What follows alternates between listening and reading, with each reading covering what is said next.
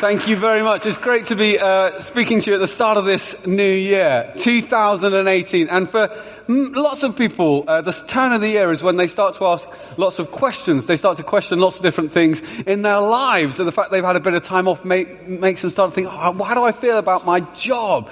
How do I feel about the relationships in my life? How do I feel about my partner? And actually, it's said that tomorrow, this Monday tomorrow, is known as Divorce Monday, because whether it's because people have had to spend a week with their partner's extended family or whatever it is, that's the time when apparently 3 times as many people as usual contact a divorce lawyer, or at least that's what the divorce lawyers would like you to believe. If you're feeling a bit like that, can I just recommend the marriage course?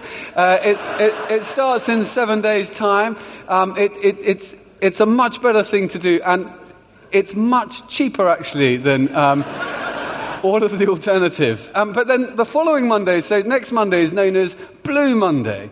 And that's due to some slightly ridiculous equation of the amount of days between Christmas and that date, the number of days to your pay packet, the number of debts you're likely to incur over Christmas, all really fun, exciting things. They say that's the day that people are most likely to be miserable in the year. Now, I don't know how you're wired. I don't know if you're an pessimist or an optimist, if you're a glass half empty person or a glass half full person. I'm basically a relentless optimist. I'm not glass half empty or glass half full, I'm just full. And so when I hear things like that, I think I'm going to take this on. So tomorrow might be Divorce Monday, but for me, it's going to be the Monday of the year when I most celebrate my wife. And I'm going to buy flowers, I'm going to have a wonderful time. And then, well, you can say, oh, look, next week is Blue Monday. Well, I'm going to resolve to make that the happiest Monday of my year. I'm going to lean in. I'm going to have a great time. So would you join me in that? And I don't know what questions you've been asking as the years turn. But one of the questions I want to look at today is, how do you start well and finish strong? How do you start well and finish strong? People think about all sorts of beginnings at the start of a new year. New ideas, new resolutions, new lifestyle regimes, new opportunities. Maybe you want to take a step forward in your faith. Maybe that's why you're here today. Maybe one of the first times you've ever come to church. And you think, I want to take a step forward in my faith. Maybe you would love to see a breakthrough in your faith. You started reading the Bible in 1 year. You want to hear God speak to you this year. Maybe you want to see a breakthrough in your family, or in your friends, or in your workplace. You want to be a light there. You want to make a difference there where God has placed you. You want to see maybe some people you love come to know Jesus Christ this year. So how do we start well and finish strong? Well, there's some keys in a passage we're going to look at, which is on page 1058 of the Bibles, which will be in the chairs, and also it's going to come up on the screens. And this is, we're going to start Luke 15 at verse 1. Now the tax collectors and sinners were all gathering around to hear Jesus, but the Pharisees and the teachers of the law muttered, "This man welcomes sinners and eats with them." Verse 11, we're moving on to. Jesus says this: "There was a man who had 2 sons. The younger one said to his father, 'Father, give me my share of the estate.' So he divided his property between them. Not long after that, the younger son got together all he had, set off for a distant country, and there squandered his wealth in wild living. After he'd spent everything, there was a severe famine in that whole country, and he began to be in need. So he went and hired himself out to a citizen of that country, who sent him out to his fields to feed pigs. He longed to fill his stomach with the pods that the pigs were eating, but no one gave him anything. When he came to his senses, he said, 'How many of my father's hired servants have food to spare? And here I am starving to death. I will set out and go back to my father and say to him, Father, I have sinned against heaven and against you. I am no longer worthy to be called your son. Make me like one of your hired servants.' So he got up and went to his father. But while he was still a long way off, his father saw him and was filled with compassion for him. He ran to his son, threw his arms around him, and kissed him. The son said to him, 'Father, I've sinned against heaven and against you. I'm no longer worthy to be called your son.' But the father said to his servants, 'Quick, bring the best robe and put it on him. Put a ring on his finger and sandals on his feet. Bring the fattened calf and kill it. Let's have a feast and celebrate. For this son of mine was dead and is alive again. He was lost and is found.' So they began to celebrate. Meanwhile, the older son was in the field. When he came near the house, he heard music and dancing. So he called one of the servants and asked him what was going on. "Your brother has come," he replied, "and your father has killed the fattened calf because he has him back safe and sound." The older brother became angry and refused to go in. So his father went out and pleaded with him. But he answered his father, "Look, all these years I've been slaving for you and never disobeyed your orders. Yet you never even gave me a young goat so I could celebrate with my friends. But when this son of yours who squandered your property with prostitutes comes home, you kill the fattened calf for him." "My son," the father said, "you are always with me. Everything I have is yours. But we had to celebrate and be glad because this brother of yours was dead and is alive again. He was lost and is found." One of the keys we see in this passage is the importance of finding your motive. Finding your motive.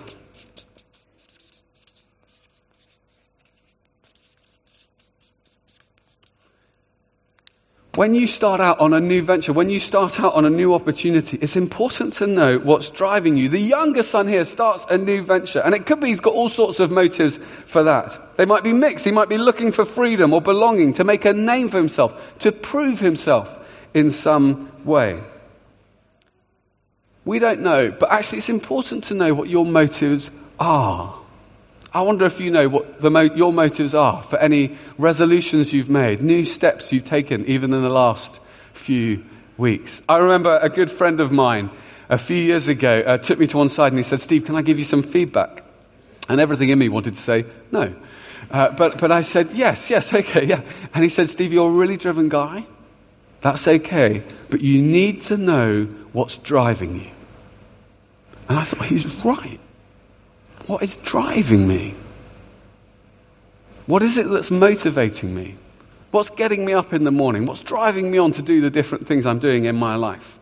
And what's clear is that something that's driving the younger son is the desire to get away from his father. We know that because he says, "Father, give me my share of the estate." And the English language doesn't quite convey the shocking force of what he's saying there. I want you to imagine that one of your resolutions this year is to, you've looked at your life, you're not happy with your job, your relationships, maybe even your partner, and so you think, you scrap it all, I'm going to go to Mauritius. I'm going to start a new life in Mauritius. I'm going to live a life of snorkeling and fishing and cooking on the beach, whatever it is.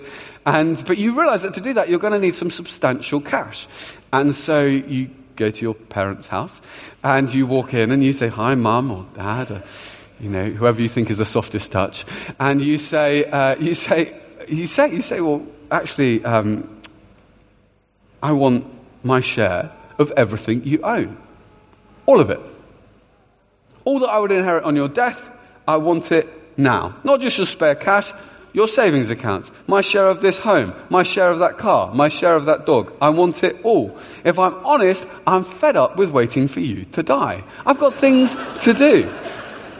You'd be saying, in effect, I want your money and I wish you were dead. Has anyone here ever had a conversation like that? Wonder how that would go? Some of you are like, is it okay to have that conversation? Like, I didn't know that was allowed. But it's shocking for us. But in that culture, it's hugely shocking. It's dishonoring and disrespectful. It would have meant asking the father to divide the property would have meant selling the land. The family was connected to the land. It's a huge act of dishonor and disrespect. He would have to split his very life in two. And the culture would have demanded that the father would have taken the younger son and taught him a lesson. But what's even more shocking is that the father does just what the younger son asks. He divides his property. He splits his life in two. He gives the younger son the freedom to rebel, to reject him. And the younger son gets all the money together and goes off. And he spends it on expensive living.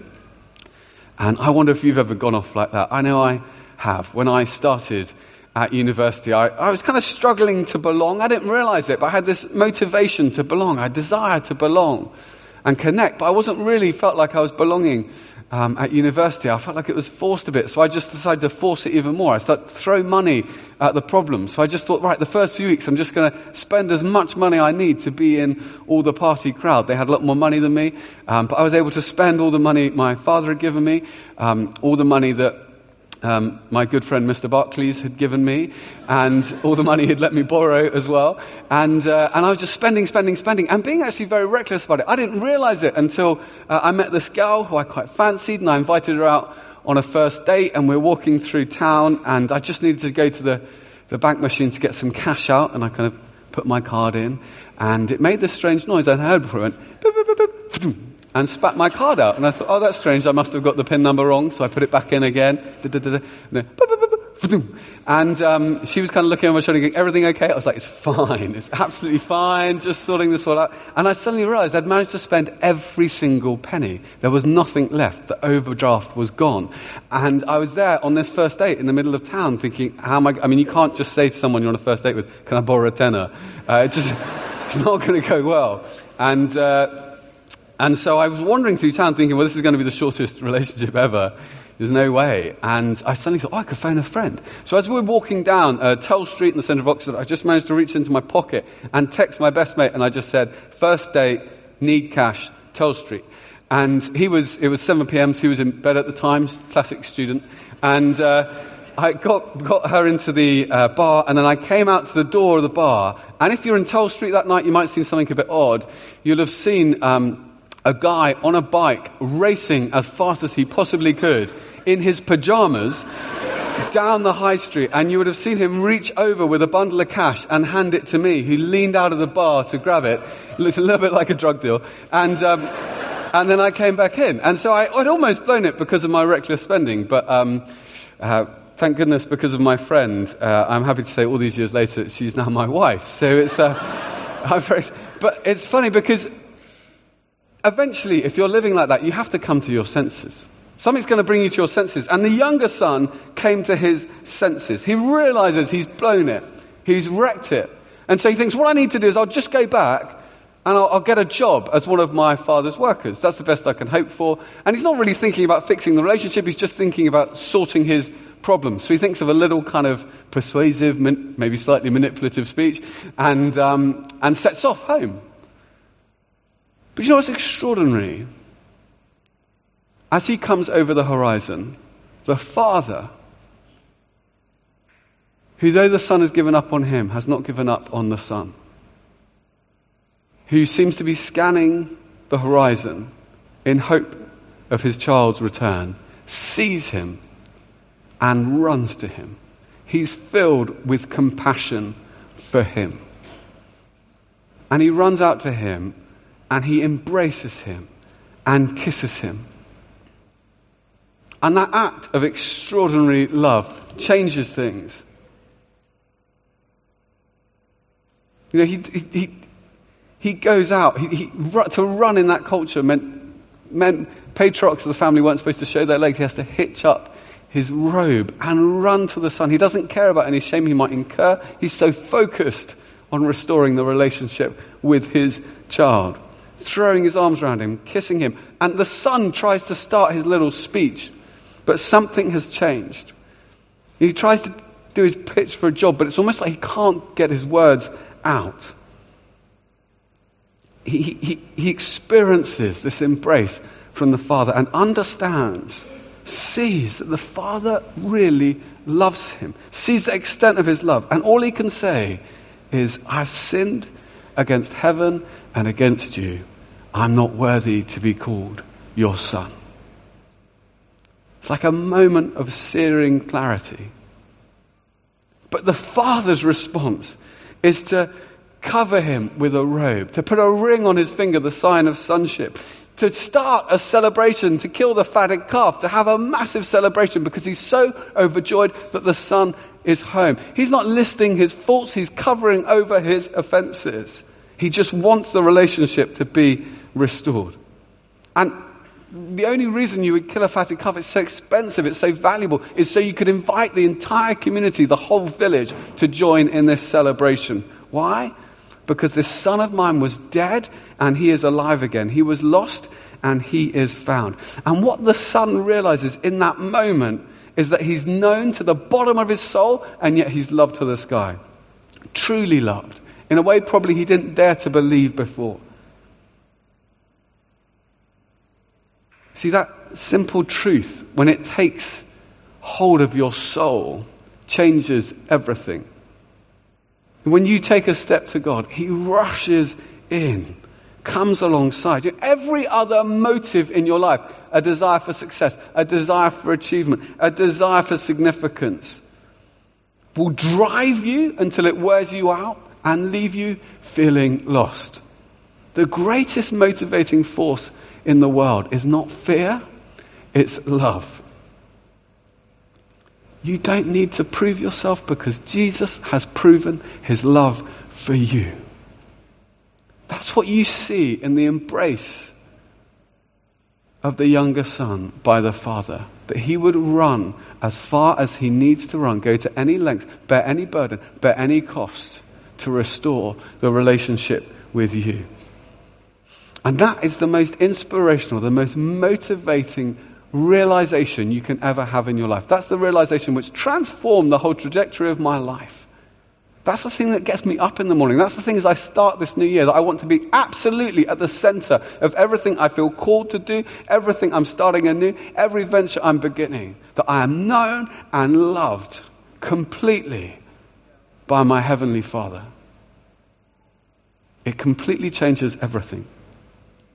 So you start well when you find your motivation. But how do you keep going? You need to fuel your passion.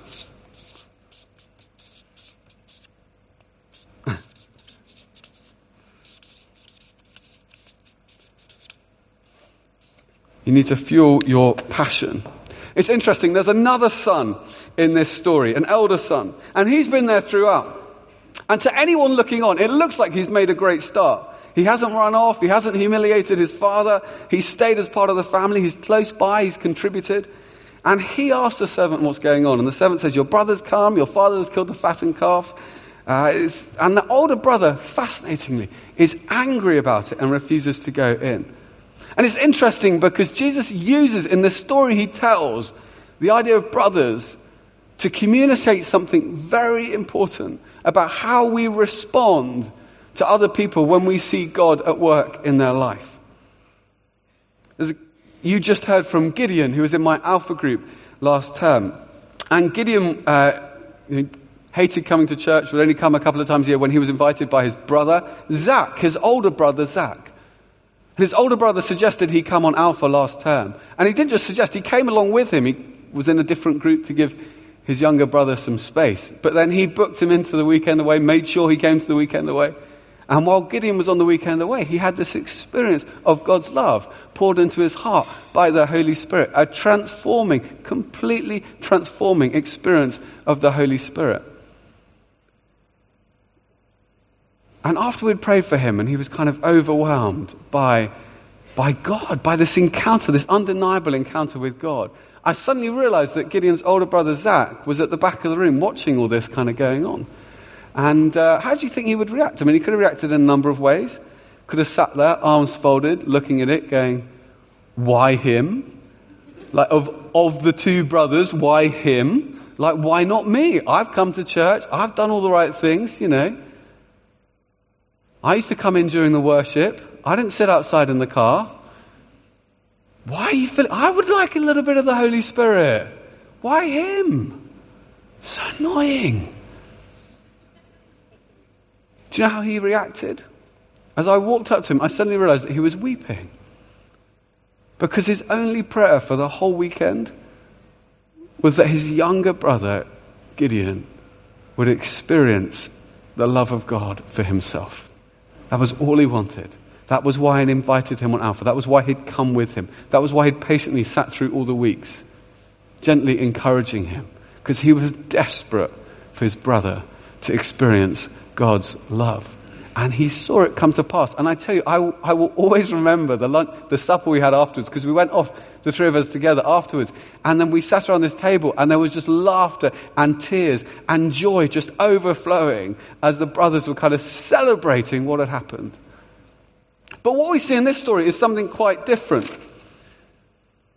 The elder brother just stands apart from the celebration. He refuses to celebrate. He's not overjoyed. He's unmoved. He's angry. Why are you making such a big deal of him for?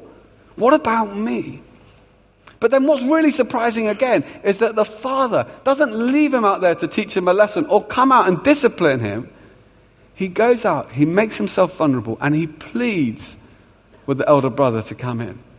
And that elder son says, look, he can't even call him father. He says, look, all these years I've been slaving for you, and I've never disobeyed your orders. And you kind of feel like, slaving? You've been slaving for your father? That kind of implies a kind of joyless service. Something done in resentment. And he says, you've never even given me a young goat. Have you ever had an argument with someone where you get so angry and irritated that you just start making stuff up? You ever done that? Anyone ever want to confess to that? Like, as you say it in your heart of hearts, it's not entirely true, but it really fits the argument well and it will score you a point. You've never even given me a young goat. Wait a minute, what happened? What did the father do? He took his property and divided it between them. The elder son got everything he could ever hope to get at the same time as the younger son. Then he says, this son of yours who squandered his wealth with prostitutes. How does he know? Was he there? No, he's so angry, so upset, so frustrated, so bitter. He's just making stuff up and lashing out at all those around him. All it says in the passage is he spent his money on expensive living. See, the elder son in his eyes has done everything right. He's lived a moral life. He's worked hard. He's achieved. But his motives are skewed and his passion has run cold. He's blind to how he actually feels. He's going through the motions of belonging without realizing the extent of the Father's love. It's very easy to go through the motions of belonging, but never actually know that you are loved from the tip of your head to the bottom of your feet. It's very easy to try and pretend that you're excited about all that's going on while feeling disappointed or disconnected from what's happening. And the thing is, when you're hiding your resentment, it always spills out. It always leaks out somewhere. It's like toothpaste. The more you grip it, the more it will spill out in other places. And often what can provoke it is seeing someone else experiencing the joy of their salvation or the joy of an encounter with God. But your reaction to other people's experience of redemption, it tends to reveal the state of your own relationship to God. Deep down, you're feeling distant or disappointed. You will tend to react with skepticism. If you've lost joy in seeing the salvation of other people, it might be you've literally lost sight of the wonder, the miracle of your own salvation. If you're feeling that though, I just want to challenge you today. See it as a warning sign. But be encouraged. Turn to him. He will come rushing back in. Take some time this week. Just say, God, would you stir afresh in my heart the wonder of your forgiveness, the wonder of your salvation? Would you give me that breathless wonder again? I don't want to take it for granted what you've done for me. I want to speak to my soul, speak to my heart about who you are and what you've done for me and the difference you've made. I want to be cheering and celebrating when people come to faith in Jesus Christ. I don't just sitting there on my arms crossed going, oh, which was the best story of the three? Not sure. This is miraculous, and it's happening all around us. Hundreds of people are coming in the center of London in 2018 to find out who Jesus Christ is and to discover more about faith. That's a miracle. Lots of people would give anything to see that happening. It's happening all around us, and it can happen for you and for your friends. I wonder if you, sometimes when you're feeling a bit frustrated with God, you give up faith that anything can change. Think, well, I've prayed for that person a couple of times, haven't become a Christian yet. What's the point in inviting them for Alpha? Well, I thought that person would become a Christian, but it's never happened. I thought that person something would shift in their life, but it hasn't. Do you know, look at the Father in this passage. This is Jesus preaching about God's love. The Father who is motivated to restore the relationship, who is passionate about you and those for whom you pray. The Father who keeps trying to persuade the elder son to come in, who doesn't give up, who says, look, I love you. Everything I have is yours, but we have to celebrate. Come in and celebrate with me. The Father is not a taskmaster who wants a perfect servant. He's a loving Father who wants to embrace his children. God's love is not conditional on your perfect performance. He loves you because he loves you because he loves you. And the story ends on a cliffhanger. The elder son's out, and we don't know how he'll respond.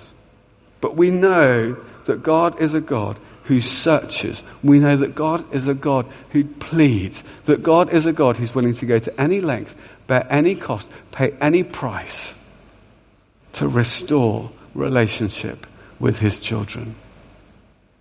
Just think that what could happen this year as we make our realization of that truth, that we matter that much to God. That is our primary motivation as we stir up that passion in us to keep going, to be inspired again, to let the good news of our salvation reawaken joy in our hearts and to share that with other people. Think about the difference that could make. Motivated by his love, passionate to see our friends come to know Jesus, to go out bold, inspired, confident that God is even more passionate about knowing our friends than we are. That God is more passionate about starting relationships with people than we are. That he doesn't just push us out, he goes before us, he goes behind us, and by his Spirit he empowers us and enables us. And we could see our schools, our universities, our communities, our workplaces transformed by his love, by his grace. And we can see the name of Jesus lifted high in our church, in our city, and in this nation. In Jesus' name, amen.